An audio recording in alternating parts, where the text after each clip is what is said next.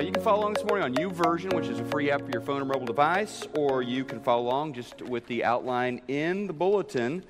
I also want to remind you, I mentioned last week, Ramadan, the Muslim holy month, is starting today, run through July the 5th. And this is an invitation to you to join in a global movement of Christians who are going to pray for Muslims during the month of Ramadan. You probably know that Jesus is a prophet in Islam. We are praying that they will come to know Him in a deeper way, know Him as their Lord and Savior. God loves people. He loves American people. He loves Texan people, who are, by the way, American people, okay? He loves Muslim people as well. So if you're up to it, I'm just going to kind of build this into my all-in time each day for the next month as I pray for Muslims, and I hope you'll join me. More information in the bulletin on that. All right, you know this, but what we say, the words that we use, they matter. They can bring pain or joy to people around us. They can help, they can heal, or they can harm people. Consider a story I read this week. This is back from 1980. A young man named Willie Ramirez was admitted as an 18-year-old to a hospital in Florida. He was very bad off, comatose. His family and friends brought him there to the hospital. They did not speak English, but were trying to describe his condition to the staff and the doctors there at the hospital in Florida. They told the doctors and paramedics that Willie was intoxicado. Folks at the hospital deduced that they were saying that the man had had too much, probably a drug overdose, and they proceeded to treat him accordingly. But that's not exactly what it means in Spanish to be intoxicado. The real translation, or the best translation, would be he was poisoned. And so because of their treatments, as if it were a drug overdose, that was a misdiagnosis, he ended up permanently a quadriplegic. In the aftermath of that catastrophic translation error, Willie's life was changed forever. The family won a $70 million judgment against the hospital. One word, intoxicado, one $70 million word. What we choose to say, or oftentimes we choose not to say, will have a big impact on the people around us. And that's really what we have been talking about as we've launched into this series. I never said that. This is God saying that about many of the things that we tell people to hopefully encourage them, to pick them up, to inspire them. As Christians, we often go a step further and say those things as if it is from the Word of God, as if it is from the mouth of God Himself. And I think oftentimes God hears us saying those trite, pithy little statements, and God is thinking, no, wait a second, I never said that. And last week we started out with a phrase that we have heard hundreds, thousands of times. Follow your heart. Follow your heart. It just sounds so true, so truthy. Follow your heart. But we found in Scripture that is not at all what God's Word tells us. It tells us to be careful of our hearts. Our hearts, remember in Jeremiah 17, our hearts are deceivers. Our hearts are not to be trusted. And they can lead us, if we follow them, they can lead us to destructive, selfish, addictive places. And then we went to Psalm 119 and we saw the real counsel of God is not to follow your heart. It's to lead your heart, to shape your heart, by exposing it to, by immersing it in, by training it with the Word of God. This morning's edition of I Never Said That comes from a phrase that I imagine we have heard dozens of times. One of our members suggested it on Facebook a couple of weeks ago, so here goes. Here's the phrase: God will never give you more than you can handle. God will never give you more than you can handle. Have you ever heard anyone say that?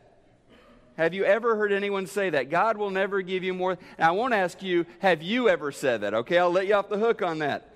But like follow your heart, this catchy, uplifting little saying can be found in a lot of places, but not in the Bible. One of those places, of course, the fountain of knowledge and truth these days, the internet. God will never give you more than you can handle. I think I have a picture from the internet. That one. That's so cute. It's got to be true. I mean, something that cute has got to be true, right? Another place you could find it is on this tattoo this fellow had put onto his chest. He really went all in having it tattooed. God will never give me more than I can handle. So let's cut right to the chase. Cancel that appointment at the tattoo parlor because that's not in there, all right? The first thing you can write on your outline this morning as to God will never give you more than you can handle, God would reply, I never said that. I never said that. So just to kind of get going this morning, to kind of warm up a little bit, I'm going to give you just a few things to consider about this statement. God will never give you more than you can handle. The first thing, let's just get right to the chase. It's not in the Bible, all right? So number one, the Bible never says that. The Bible never says, God will never give you more than you can handle. Not in there. Now, you may be thinking, wait a second. It seems like it is. It seems like something that at least that idea is in there in the Scripture. No, it's not. And I think where we get that idea is from 1 Corinthians 10:13, because it sounds a little bit like that. All right? It goes like this. Paul writes, no temptation has seized you except what is common to man. God is faithful. He will not let you be what? Tempted beyond what you can bear. But when you are what? Tempted, He will also provide a way out so that you can stand up under it.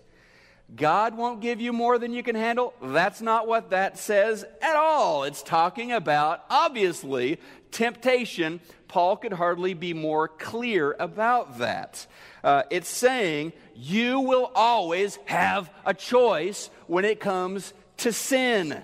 You will never be placed in a situation, God will never allow you to be placed in a situation where sin is your only option. So no, the Bible doesn't say there, God will never give you more than you can handle, unless, of course, you're talking about temptation. Now, the second myth buster, I guess, on this phrase that we use, number 2 on the outline, would be this. It would be that throughout history, people of faith, people who love God dearly, people who live for God, have often faced more than they could handle. Okay? An old friend of mine, a mentor of mine, I don't think any of you know him. I will know who I'm talking about. But this is a Christian man who was a tremendous example to me, shaped me in many ways. I owe him a great deal. Over time, just kind of his personality, just kind of the way he rolled, he just took on other people's challenges, other people's troubles. He just kind of put those on himself over and over and over again, just carrying all of that, piling that on top of his own troubles. And it became for him too much to bear. He had more than he could handle. I say that because he literally had a nervous breakdown. Went to a mental institution for a time, received lots of help with drug therapies and with counseling, all sorts of things. Finally, he kind of got back to some sort of normalcy, was never the same. Then his teenage son, who he loved more than life itself, committed suicide. You think he didn't have more than he could handle? God will never give us more than we can handle. That's not in the Bible. And we know it's not something at work in the lives of the faithful. There are examples, there are examples throughout Scripture. We like to think about, David and Goliath and these stories where things end up all peachy, right? Well, a lot of the stories from Scripture are not like that. And it's not because people lacked faith. Look, Hebrews 11, the chapter of the Hall of Fame of faith, what it looks like when God's people have faith. This is probably not going to end up on a memory verse today in children's church, I would imagine. This is Hebrews 11, 35 to 38. You'll see what I mean here in a second. Others, these are God's people, the faithful. Others were tortured, refusing to turn from God in order to be set free. They placed their hope in a better life after the resurrection. Some were jeered at. Their backs were cut open with whips. Others were chained in prisons. Some died by stoning. Some were sawed in half. Others were killed with the sword. Some went about wearing skins of sheep and goat, destitute, oppressed, and mistreated. They were too good for this world, wandering over deserts and mountains, hiding in caves and holes in the ground. So don't bank on never getting more than you can handle. I know people here in our church family who at this moment are going through one of those seasons where they have more than they can handle. Now, of course, I need to say this here. People of faith walk in confidence. People of faith walk in hope. Not because we believe naively that God will never give us more than we can handle, but because we know life can never give us more than God can handle, okay? We're certainly going to have more than we can handle, but there's never going to be anything that our God cannot handle. Here's another myth buster to consider, number 3. And I think this one's pretty obvious. You think about God will never give. Well, not everything, number 3, not everything in life is God given. Okay? So even if God will never give you more than you can handle, and we've already seen that's not true, but even if it were true, the reality is not everything that you will have to handle, that you will face, is given to you from God. For example, and we could probably list out 4 or 5 different things here, but let's just do a couple here. For example, one, or rather some, or maybe much, or maybe most, but let's just stick with some. Some of what we face is directly caused by our own personal choices, attitudes, and behaviors. Okay? A lot of what we face is because of what we have chosen and consequences of those choices. A lot of the grief, a lot of the challenge, a lot of the pain, we have created, we have given to ourselves. If you've piled up $150,000 in debt and you are really struggling with that, hey, I feel for you, I do. But God wasn't the one who went out and put the Bugatti on your Visa card. You did that, okay? You gave yourself more than you could handle, right? Decisions and choices that we make about our lives, in our lives, affect a whole range of outcomes for us. The decision, who are you going to date? Who are you going to marry? What kind of car are you going to buy? How much are you going to spend on that? How deeply in debt will you go on that mortgage payment for that home?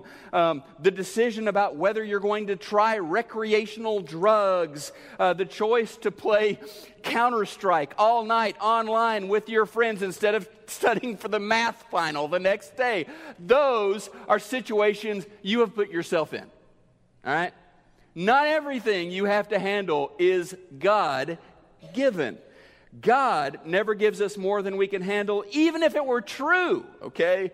You very likely will give yourself more than you can handle. Galatians chapter 6, 7 to 9. This is a biblical principle. Do not be fooled. You cannot cheat God.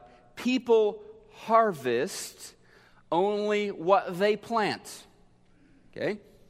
If they plant to satisfy their selfish or their sinful selves will what? Will bring them ruin. But if they plant to please the Spirit, they will receive eternal life from the Spirit. So, and obviously you can go to a lot of different things, but beyond our choices, beyond our decisions, there are other things that are given to us that are not God-given. The Bible also tells us clearly from the beginning that some of what we face is caused by the evil that is at work in this fallen world. Look, even if you're making good choices, you may suffer, or you will suffer, okay, as a result of the fact that you live in a fallen world. This is not heaven. This is not paradise. Jesus called Satan, Jesus called him, the prince of this world. In a passage that we're going to read in a couple of minutes, Paul says the hardest thing he has to handle, the hardest thing he has to deal with in his life is given to him by Satan. So not everything we face in life is something God-given. Peter talks about this. Peter says in 1 Peter chapter 5:8, be self-controlled and alert, for your enemy, the devil, prowls around like a roaring lion looking for someone to devour. All right? So yeah, there are a lot of different myth busters when it comes to saying God will never give you more than you can handle. But let's finish our time this morning going in a more positive direction, looking at what the Word of God does say. What does God actually say about those times when we sense we can't handle life? And we're going to turn to the Apostle Paul in kind of an autobiographical passage that he wrote in a letter he sent to his friends in Corinth. Now, Paul, you know Paul, Apostle Paul, he loved Jesus. He would do anything for Jesus. He experienced imprisonment because of his calling to follow Jesus. He experienced shipwreck. He was beaten. He was stoned nearly to death. Just all sorts of things happened to him because of his faith in Jesus. None of those were the hardest thing he had to handle, however, okay? And he's going to talk through the hardest thing he faced was a chronic situation that just wasn't going anywhere. Here we go. 2 Corinthians chapter 12, verses 7 to 10. Paul writes, a thorn was given me in the flesh, a messenger of Satan, to harass me, to keep me from being too elated. 3 times I pleaded with the Lord about this, that it should leave me. Have you ever done that? Have you ever said, God, take this away, and nothing happened? Paul is praying, he's pleading, nothing is happening. But finally, the Lord said to me, my grace is sufficient for you, for my power is made perfect in weakness. Therefore, I will boast all the more gladly of my weaknesses, so that the power of Christ may rest in me. For the sake of Christ, then, I am content with weaknesses, insults, hardships, persecutions, and calamities. For when I am weak, then I am strong. So, just a little note about this text. We don't know exactly what the thorn in the flesh was. Scholars have been debating this for centuries. What exactly? We don't know for sure. Was it poor eyesight? Was it some painful chronic disease that he had to endure? My guess it was something like those things. It was because he says it was a thorn in the flesh, that it was something physical in nature, something painful in nature. And Jesus says, it's not going anywhere. I'm not answering that prayer in the way you want, Paul. During 3 different seasons of prayer, it's not like he just prayed the same, hey, God, heal me, heal me, heal me. I imagine he pleaded. 3 seasons of pleading, of begging, of coming to God. Take this away. This is from Satan. Take this away. God said to him, Jesus said to him, Paul, my grace is enough. My grace is enough. My power is made perfect in weakness, in your weakness. So Jesus says, it's not going anywhere. And if anyone, right? If anyone could have thought, look, I have enough faith.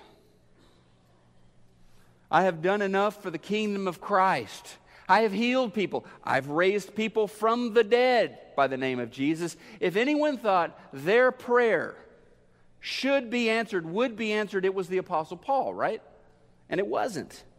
So I want to leave you with 5 things, I think powerful things, that we find in this passage that we can kind of lean into when we feel like we have more than we can handle.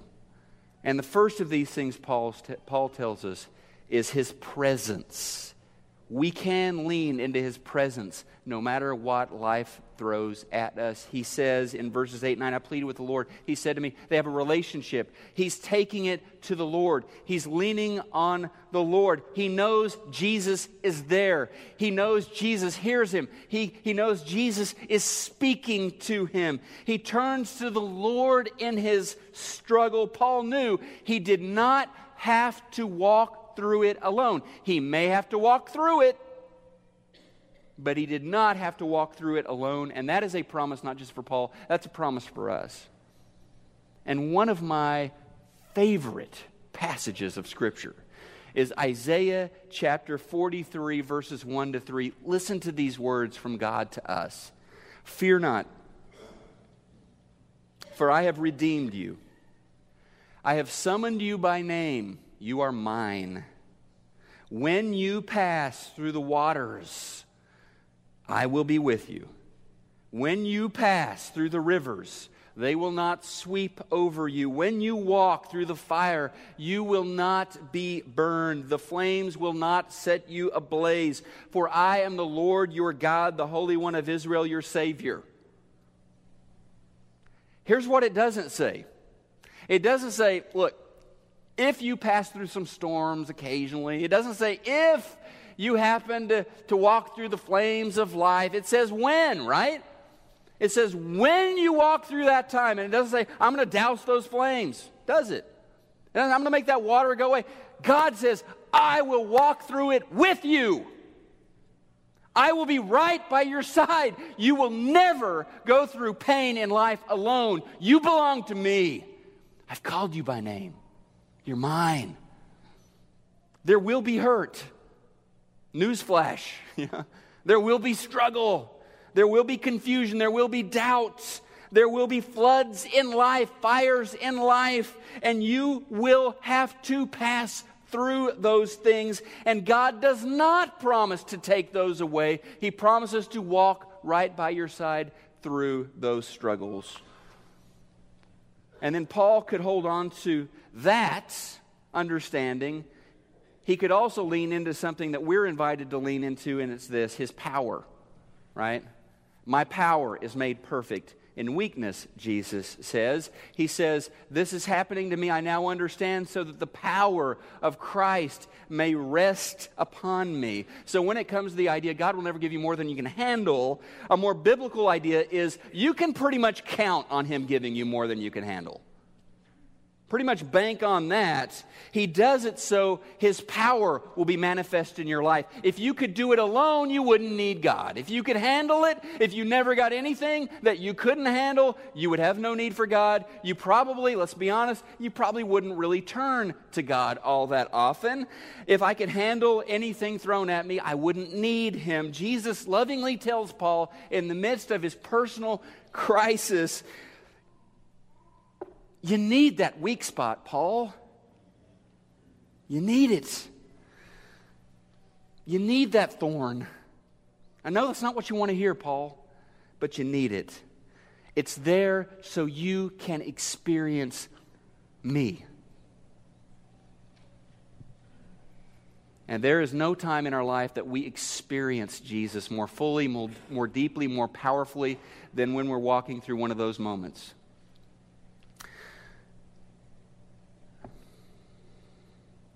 And also, next thing, lean into His people. Lean into His people. Paul tells us in that chapter, I was with you Corinthians, I was with you through the good times and the bad. They had a lot of history together. They were doing life together, even though he wasn't physically there with them at the moment. Obviously, he sent a letter to them. But he had a relationship with those people in Corinth. They had been through all sorts of things together. They were woven into this body of believers by the blood of Jesus Christ, by the Spirit that united them. Just this past week, Isla and I got to go up and visit Riley and Jesse Chestnut, and many of you know them and know probably what they're going through right now. I guess you could say they're going through one of those times when they have more than they can handle. Incredibly difficult moment in their journey right now for the Chestnut family. They're expecting a baby. In fact, they're going to go in and induce tonight, baby JC, their first daughter. They have 2 boys, and they know medically this baby does not have a chance of surviving. They're not going to, I get to go to my daughter's graduation today, this afternoon. They're not going to see her graduate from high school. That's not going to happen, and they know that. They're enjoying the time they have with her in utero. They're hoping that they get some time, minutes, hours, a day, with her alive. They're hoping today that tomorrow they can see her alive, and that it's more than they can handle. But when we were over at their home, they shared with us about how God has ministered to them through you. They could not stop talking about the brothers and sisters at Preston Crest. And so I messaged him this week. I said, hey, would you mind if I shared something about that, about what you said with Preston Crest on Sunday? And here was Jesse's response. He said, I'm all for it. I'd shout it from the balcony, but it still wouldn't convey how absolutely amazing this church has been. So grateful and humbled by the example that's being shown to me, specifically by these people selflessly serving my family. Should I go on? I can, ... And then Riley just said, I'm 100% with Jesse on that. So yeah, lean into his people. That's a God-given gift. Also, we can lean into his purpose. Paul says in verse 10 that this is happening for the sake of Christ. What vision he has to be able to perceive that this is happening for the sake of the gospel, for the sake of Christ. We have been saved by Christ so that we can live for Christ in whatever comes our way. The world will get the opportunity to witness us, to see us, see the Lord in us as we go through seasons of rejoicing and celebrating and seasons of difficulty and pain and confusion. They'll see Jesus in us in all of those moments of life. One thing we can be assured of as believers, this is something we have that no one else has. We can be assured there is purpose in our pain. Paul says this is for the sake of Jesus. So finally, and this is where I really want to finish, we can lean into his perspective. Paul talks a lot about perspective in his letters to the Corinthians. The Lord sees way beyond, and we know this intellectually, but it's good to be reminded of it. He sees way beyond anything that we can see or perceive. He beholds eternity, right? He knows how short-lived this life is here for us. How short-lived are the joys and the pains of this present life. In the whole scheme of things, he sees the whole scheme of things. More than that, he knows exactly what he has planned for you. We have ideas. He knows exactly what he has planned for us. And so I love what Paul shares also in this letter, the second letter of 2 Corinthians in chapter 4. He writes these words. He says, that's why we never give up. That's why we never give up. Though our bodies are dying, our spirits are being renewed every day. For our present troubles are small and won't last very long, yet they produce for us a glory that vastly outweighs them and will last forever. So we don't look at the troubles we can see now. Rather, we fix our gaze on things that cannot be seen, for the things we see now will be gone, but the things we cannot see will last forever. So this morning, the invitation is simple. The invitation is to get real and to not trust in empty sayings and ideas like, God will never give you more than you can handle. The invitation is to trust in the true, living God who will be with you to the very end and beyond. The living God who gave His own Son so that you might be saved and experience eternal life with Him. The Christ who loves you and who longs to reveal Himself more deeply, more completely, and more powerfully in your life in a period of struggle than in any other period of time. To have that perspective and to hold on to Him. If you are not a believer, if you've not accepted Jesus as your Lord and Savior, you can do that today. You can do that before you walk off of this property this morning. Confessing your faith, trusting in His name, being baptized into Jesus, receiving those promises that He has for you. Or maybe you're at one of those moments when you have more than you can handle and you need prayer. And we're happy to help you with that this morning. You can pray with somebody there around you, a friend, a neighbor there, or a small group, or your connection class, or come down and pray with me and our shepherds. We'd be happy to help you as together we stand and give our lives to Christ.